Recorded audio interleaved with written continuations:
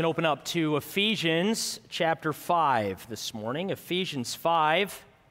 We'll be in verses 15 through 21 together. Ephesians 5, verses 15 through 21.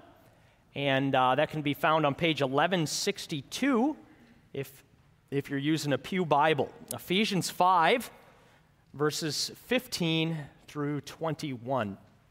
Before we read God's word together, let's ask his blessing upon it. Father, we do ask for your blessing upon both the reading of your word and the preaching of your word this morning. Father, we know that you speak even today to your people in and through your word. And so we ask this morning that you would help us to hear your voice and follow Jesus.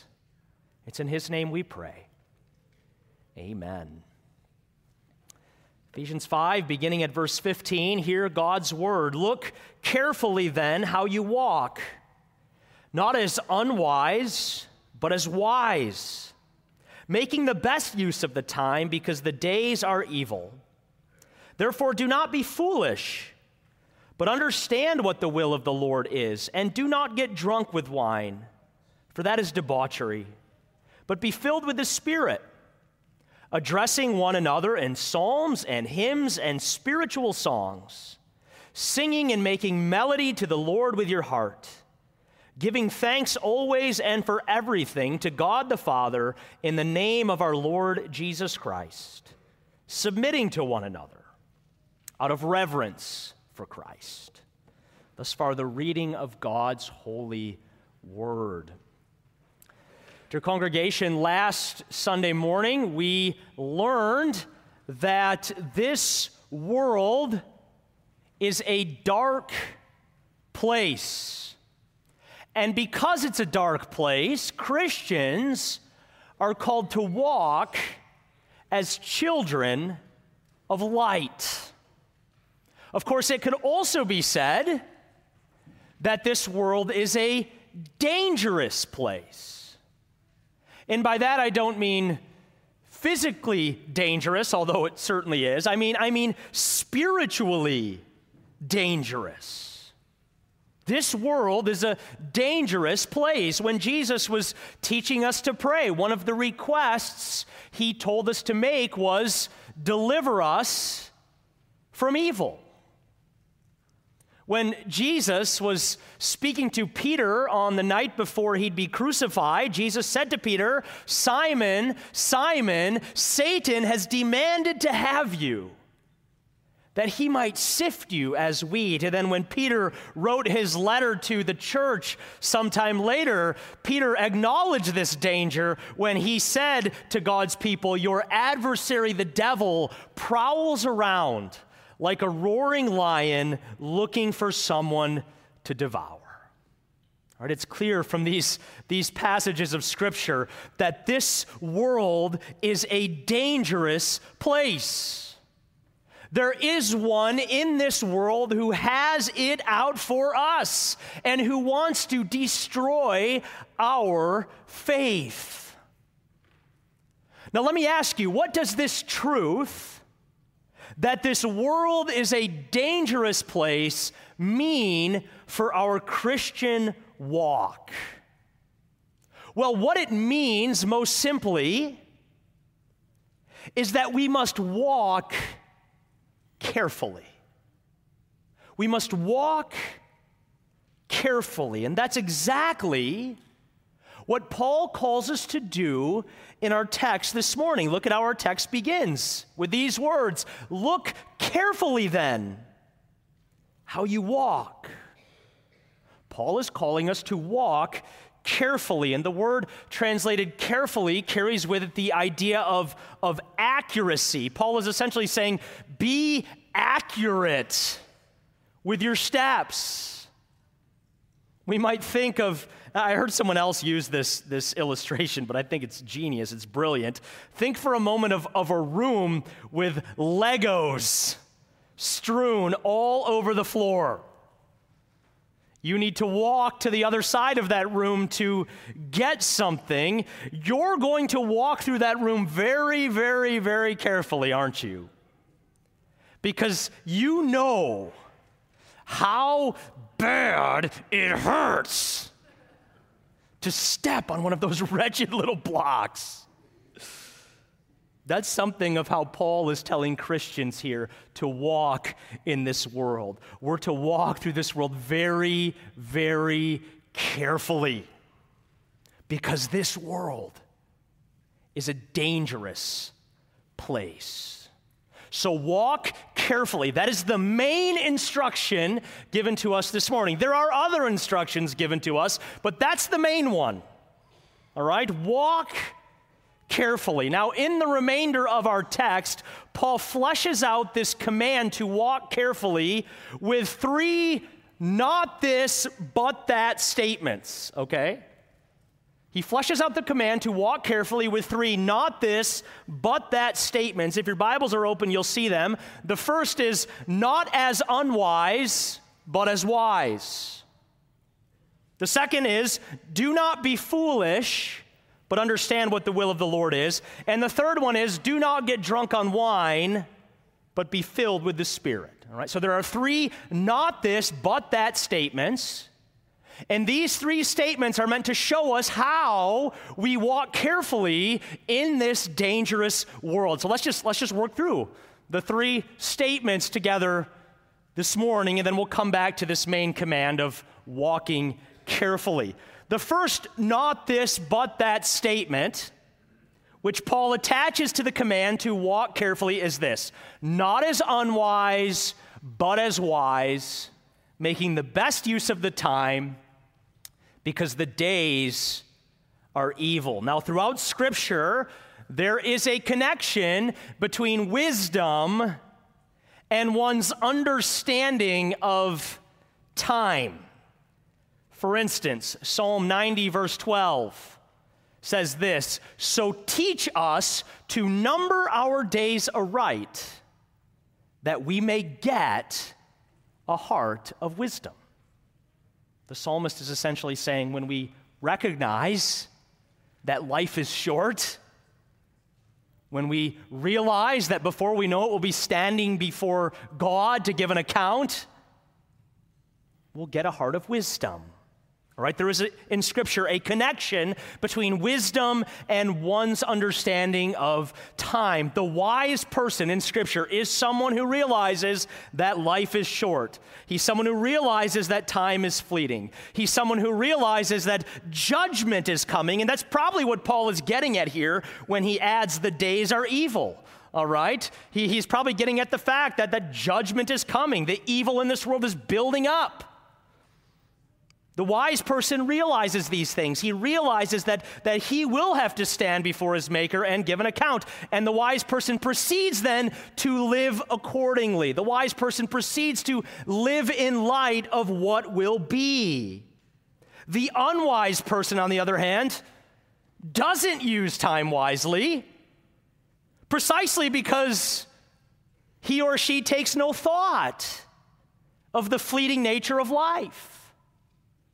He takes no thought of the grave or of eternity or of judgment. The unwise person lives for the here and the now, and the unwise person gratifies the desires of the flesh as they arise in his heart.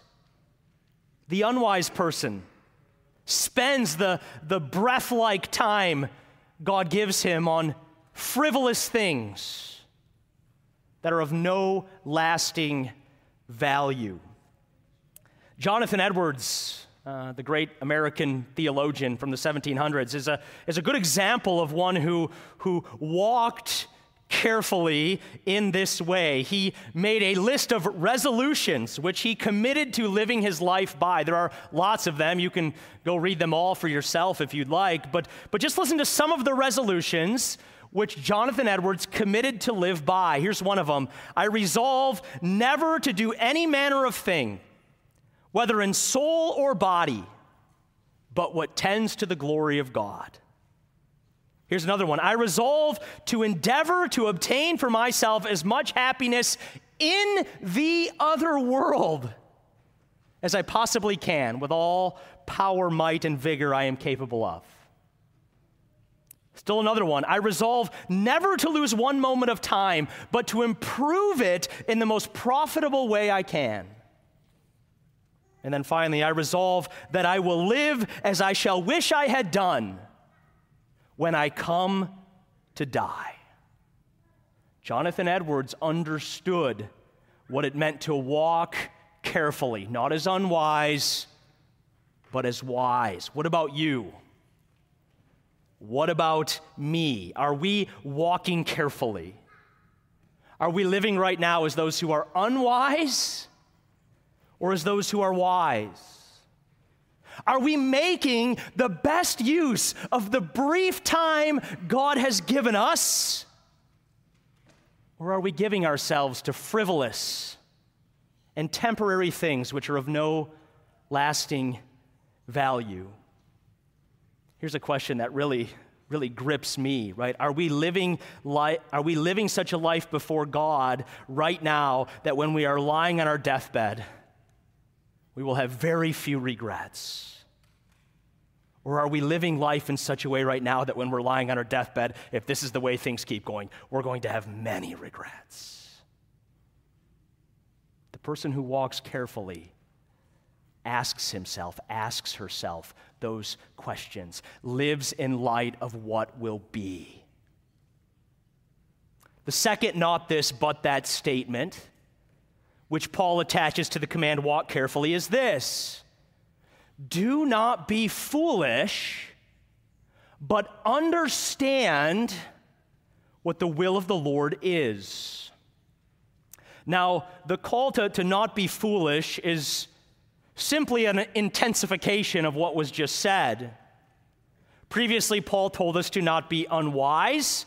To be unwise, by definition, is simply to be devoid of wisdom or without wisdom. To be foolish is to be more than just without wisdom. To be foolish is really to be stupid. That's where the word stupid fits. It's not a nice word to call your brother or sister, but it is a word in the English language, and that's where it fits. To be foolish is to be stupid. Think of King David looking upon Bathsheba from his roof, calling her over, sleeping with her, finding out she's pregnant, calling her husband home from battle to cover up his sin, and then having her husband killed in battle when he doesn't cooperate. Okay, that is foolishness. Of course, the Bible tells us who the fool is ultimately. The fool is one who says in his heart, there is no God. That's Psalm 14, verse 1. The fool is one who says in his heart, there is no God. That means he does not live or submit to God's authority. He lives according to his own authority. Paul says we're not to be this kind of person. We're not to be foolish. We're not to be the kind of people who live as if there is no God.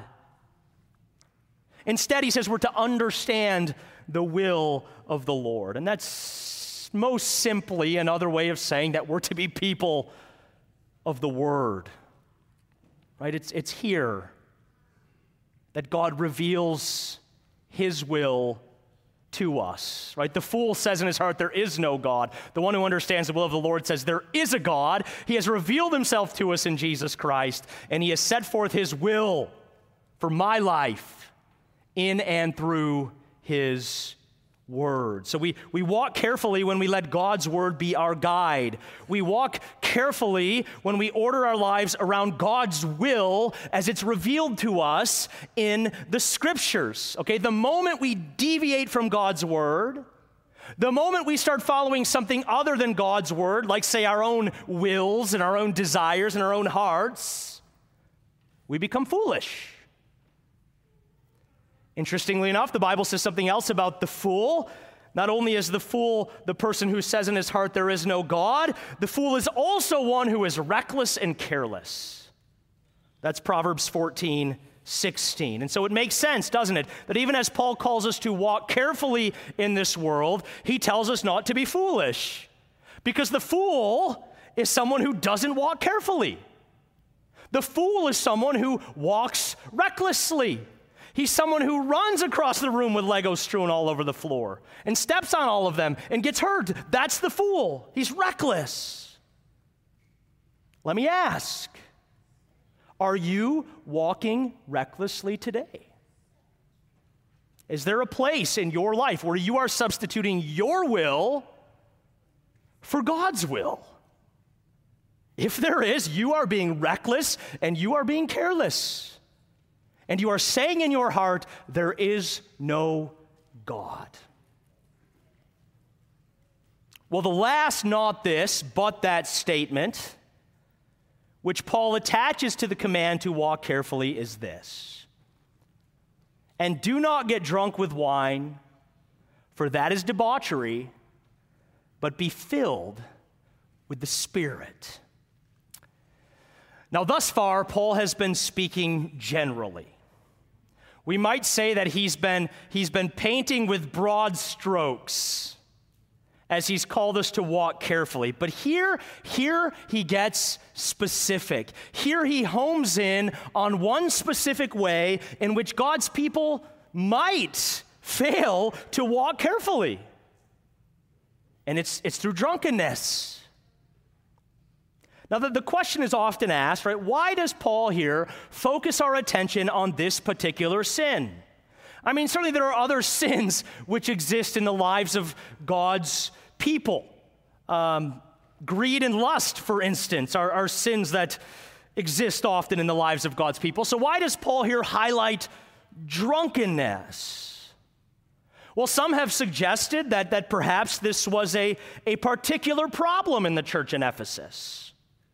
When Paul writes his letter to Timothy, 1 and 2 Timothy, he tells Timothy to not let men be elders who are given to drunkenness. Well, where is Timothy a pastor? Timothy's a pastor in Ephesus, right? So here in Ephesians, he speaks of drunkenness, and when he writes to the pastor, who is the pastor of the church of Ephesus, he also addresses the sin of drunkenness. And so I guess it is possible that drunkenness was a besetting sin of the Christians in Ephesus.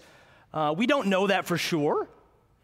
We do know this for sure. Drunkenness is a very specific example of how any one of us might walk recklessly rather than carefully. Notice what Paul says about drunkenness. He says it's debauchery. The Greek word translated debauchery can also be translated recklessness. I have a program on my computer, or I can just click on the word, right-click, and I can get the definition and all the Greek stuff that I need to sound smart before you. And I clicked on the word debauchery. I right-clicked it. I said definition, and I brought up a Greek dictionary, and it said the Greek word could be translated debauchery, recklessness, or carelessness. Right? The word could also be translated recklessness. That's what drunkenness is. It's recklessness. And so drunkenness then is a specific example of the reckless life that Paul is calling us to avoid in this section of Scripture. Now, what's probably most noteworthy is what Paul puts on the other side of this equation. What's noteworthy is what he presents as an alternative to getting drunk, because you might think he'd say, don't get drunk on wine, but instead be sober-minded. There are other places in Scripture where we're commanded to be sober-minded, and that seems like it'd make the most sense here. That's not what Paul puts on the other side of this equation. No, he says, do not get drunk on wine. That is debauchery, but be filled with the Spirit. Now, why is this noteworthy? Well, it's noteworthy, I think, because it certainly implies that one reason many of us don't know more of the Spirit's power and influence in our lives is because we drink too much. That's certainly something that can be gleaned from this, right? one of the reasons God's people don't know more of the Spirit's power and influence in their lives is because they drink too much.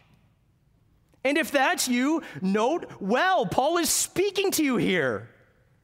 And Paul is saying to you here, Christian, you want to live under the influence of something? Fine. But don't live under the influence of alcohol or any other worldly vice. Live under the influence of the Holy Spirit. Let the Holy Spirit be the enlivening power in your life. Let the Holy Spirit bring into your life the joy and the gladness and the fellowship that the unbeliever looks in vain to alcohol for. Don't get drunk on wine. That's recklessness. But be filled with the Spirit. Now, the emphasis here is on the command to be filled with the Spirit. So we'll spend most of the rest of our time just thinking about that command. And there are three things I want you to notice about this command: be filled with the Spirit. First, like the command to walk as children of light, which we looked at last week, this command presupposes our identity in Christ.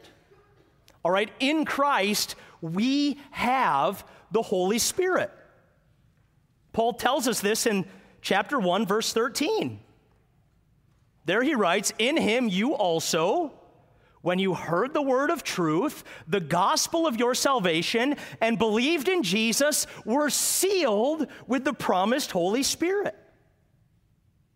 Okay, beloved, the only one who can be filled with the Spirit is the one who has already received the Spirit. Paul has told us we have received the Spirit through faith in Jesus Christ.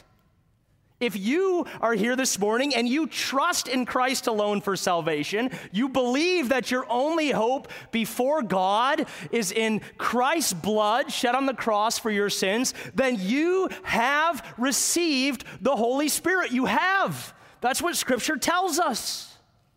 The call to be filled with the Spirit, then, is simply a call to be who you are in Christ. It's simply a call to appropriate the Spirit's power and the Spirit's influence in your life. Second, the command to be filled with the Spirit is in the passive voice. What does that mean? Well, that means we don't fill ourselves with the Spirit. Right? We're not told you're not commanded to fill yourself with the Spirit. You're commanded to be filled with the Spirit. Someone else is doing the filling. You're being called here ultimately to simply be receptive to what that someone else is doing. And of course, that someone else is God. Right? But the command is ultimately calling us here to humble ourselves before the Spirit and to ask the Holy Spirit to have His way in us. That's what we're being commanded to do. To open ourselves up to the work of the Holy Spirit in our lives. How does the Holy Spirit work in our lives? The Holy Spirit works in our lives through the Word of God. Okay, even as drunkenness is a manifestation of the foolish life Paul is cautioning us against, so is being filled with the Spirit a manifestation of the life that understands the will of the Lord. Right? So you open yourself up to the Spirit's work in your life as you bring God's Word to bear on your life. Third, this command to be filled with the Spirit, it's in the present tense. That means this is an abiding command. This isn't something that we do and then move on to something else. No, this is something we do continually. The command, be filled with the Spirit, is a command that rests on you and me at all times. Right now, at this moment, as you sit here and listen to me, you are commanded to be filled with the Spirit. 10 minutes from now, you are commanded to be filled with the Spirit. Tomorrow morning, when you get out of bed, you are commanded to be filled with the Spirit. Okay, this is a command which rests on us and which continually calls us to obedience. We don't move beyond this command to be filled with the Spirit. Now, in the remaining verses, Paul goes on to show us what the Spirit-filled life looks like. And of course, the reason he shows us what the Spirit-filled life looks like is so that we'll pursue the Spirit-filled life. We'll set our sights on the Spirit-filled life. We'll make it our goal to manifest the Spirit-filled life. And Paul sets before us 3 hallmarks of the Spirit-filled life in verses 19 and 20. The first hallmark is corporate, Christ-exalting worship. That's what's described for us in verse 19. There we're told a Spirit-filled people will be addressing one another in psalms, hymns, and spiritual songs, and that they will sing and make melody to the Lord in their hearts. Let me ask you, when you sing here on a Sunday morning, do you realize that you're not just singing to the Lord? Do you realize you're also addressing one another? You're also addressing your brothers and sisters in Christ. Our opening song this morning was, well, the worship ladies know it's my favorite. I'd pick it every week if I could. Behold our God, right? And as you sang that, yes, you were praising the Lord Jesus Christ, absolutely, but you were also speaking to one another, and you were also summoning one another to worship God and to stand before God in reverence and in awe. But when people are full of the Spirit, this is what happens. They join with their brothers and sisters in Christ to worship Him. That's what Paul's telling us here. That's the first hallmark of the Spirit-filled life, corporate, Christ-exalting worship. The second hallmark of the Spirit-filled life is thankfulness. We see that in verse 20a, where we're told the Spirit-filled Christian is giving thanks always and for everything to God the Father in the name of our Lord Jesus Christ. Have you ever encountered one of those Christians where you look at their life and you don't envy their life at all? They just don't seem to have, it's just difficult, right? And yet you talk to them and they're thankful.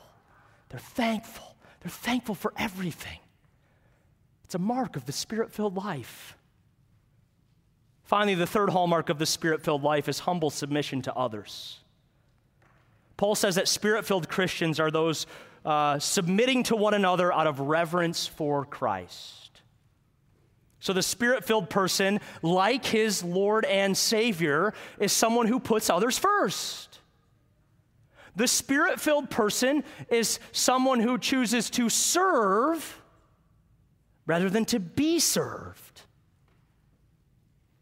I know a woman who is deep, too deep, I think, in Pentecostal charismatic Christianity. And one day, this was some time ago, she shared a picture on Facebook of her and several people from her church laying on the floor in what appeared to me to be passed out. And the caption she shared with this picture was, "Don't mind us, we're just slayed in the Spirit." Now, if you'd Google that term, slayed or slain in the Spirit, you'd see that that's a term used amongst charismatic Christians to basically describe the experience of becoming so overwhelmed by the Holy Spirit that you just lose consciousness and pass out.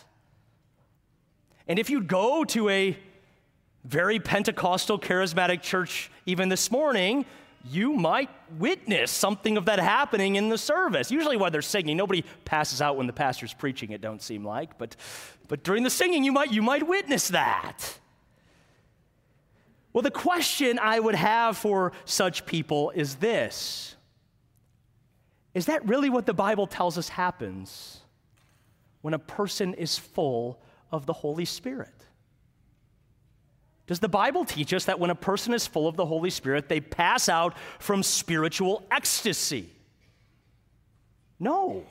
In fact, the only time in Scripture I see anything even remotely close to that is in Revelation, when John realizes that he's in the presence of the risen, exalted, and glorious Christ and just falls down at his feet as though dead. That's the only thing I see even remotely close to that. And let's remember, that's not an experience of being full of the Holy Spirit. That's an experience of standing before the risen, exalted, and glorious Christ. All right? It seems to me that if you want a biblical understanding of what it looks like to be full of the Holy Spirit, it is right here in Ephesians 5, verses 19 and 20. The one who is full of the Holy Spirit is the one who is singing praises to the Lord alongside his brothers and sisters in Christ. The one who is full of the Holy Spirit is the one who is grateful to God for everything. The one who is full of the Holy Spirit is the one who is continually serving others and looking to the interests of others over and above herself. That's what it looks like to be full of the Holy Spirit.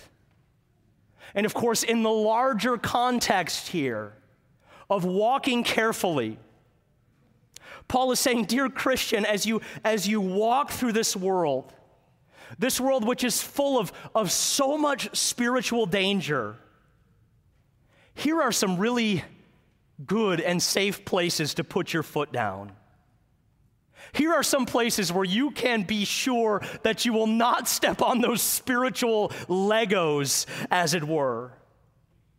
When you walk in corporate, Christ-exalting worship, when you walk in gratitude to God for all that he's given you in Christ, when you walk in humble submission and service to your neighbor, you can be sure you are walking carefully. Not as unwise, but as wise. Not as a fool, but as one who understands the will of the Lord. Not as one who is drunk on wine or who is under the influence of any other worldly vice, but as one who is full of the Holy Spirit. As I considered this instruction to walk carefully this week, I was reminded of a scene in John Bunyan's Pilgrim's Progress. Christian and Hopeful, two of the characters, are on their way to the celestial city. And the road they're on at this point of the journey is hard. It's difficult. And they really want to get off it. Well, eventually, Christian notices a meadow, which seemingly runs parallel to the path they're walking.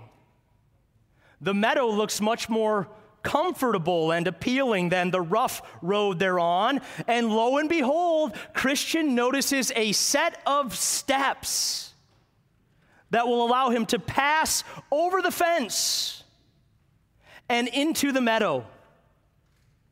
Christian talks his friend Hopeful into crossing over the fence and into going in the meadow. And even though Hopeful is a bit worried because Hopeful knows we're not supposed to get off the narrow road, Christian assures him, this meadow runs right alongside the path. We'll be just fine. Well, things start out okay in the meadow.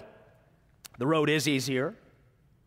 But eventually, as time goes on, Christian and Hopeful discover that the meadow isn't all they thought it was. In fact, it turns out the meadow is quite dangerous. And crossing into the meadow, well, that was foolish. Christian and Hopeful decide to turn around and to go back the way they came from. But they can't find the way back. They can't find the stairs which will get them out of the meadow and back onto the narrow road. Eventually, darkness sets in, and they grope around in the darkness for a while, looking for these stairs which will get them back on to the narrow road. And eventually, they just decide we need to sleep here for the night. Well, in the morning, they are found by Giant Despair, and Giant Despair takes Christian and Hopeful into his dungeon and locks them up there. But that whole scene of crossing into the meadow is a warning for us to do what Paul says here. It's a warning for us to walk carefully. But the fact is, sometimes we don't, do we? Sometimes we don't. No, sometimes we do what Christian and Hopeful did. We jump the fence and we choose to walk in the broad meadow rather than on the narrow road that leads to life because we think it's easier. Maybe we lose sight of eternity and begin living for the moment. Maybe we become foolish as we begin putting our wills over God's will. Maybe we choose to live under the influence of alcohol or of money or of sex or of power rather than the Holy Spirit. Whatever the case might be, I do want you to know this. The way back onto the narrow road is not as difficult as Bunyan makes it seem in Pilgrim's Progress. You don't have to backtrack and grope around in the darkness looking for a stairway that will get you back onto the narrow road that leads to life. No, the entrance is ever and always right in front of you, at the foot of the cross. If you this day recognize that the road you're on is dangerous, and you humble yourself at the foot of the cross, and you confess your sins, and you take hold of the life and the salvation that Jesus offers you, you can today get on that road or get back on that road. You can. This is the hope of the gospel. There's always a way back for wanderers. There's always a way back for those who have strayed from the path of life. There's always a way back for those who have not guarded their steps and kept their feet from evil. Christ is the way. And by his blood, he puts those who have walked recklessly back on the right path. And he says, look carefully how you walk. Let's pray.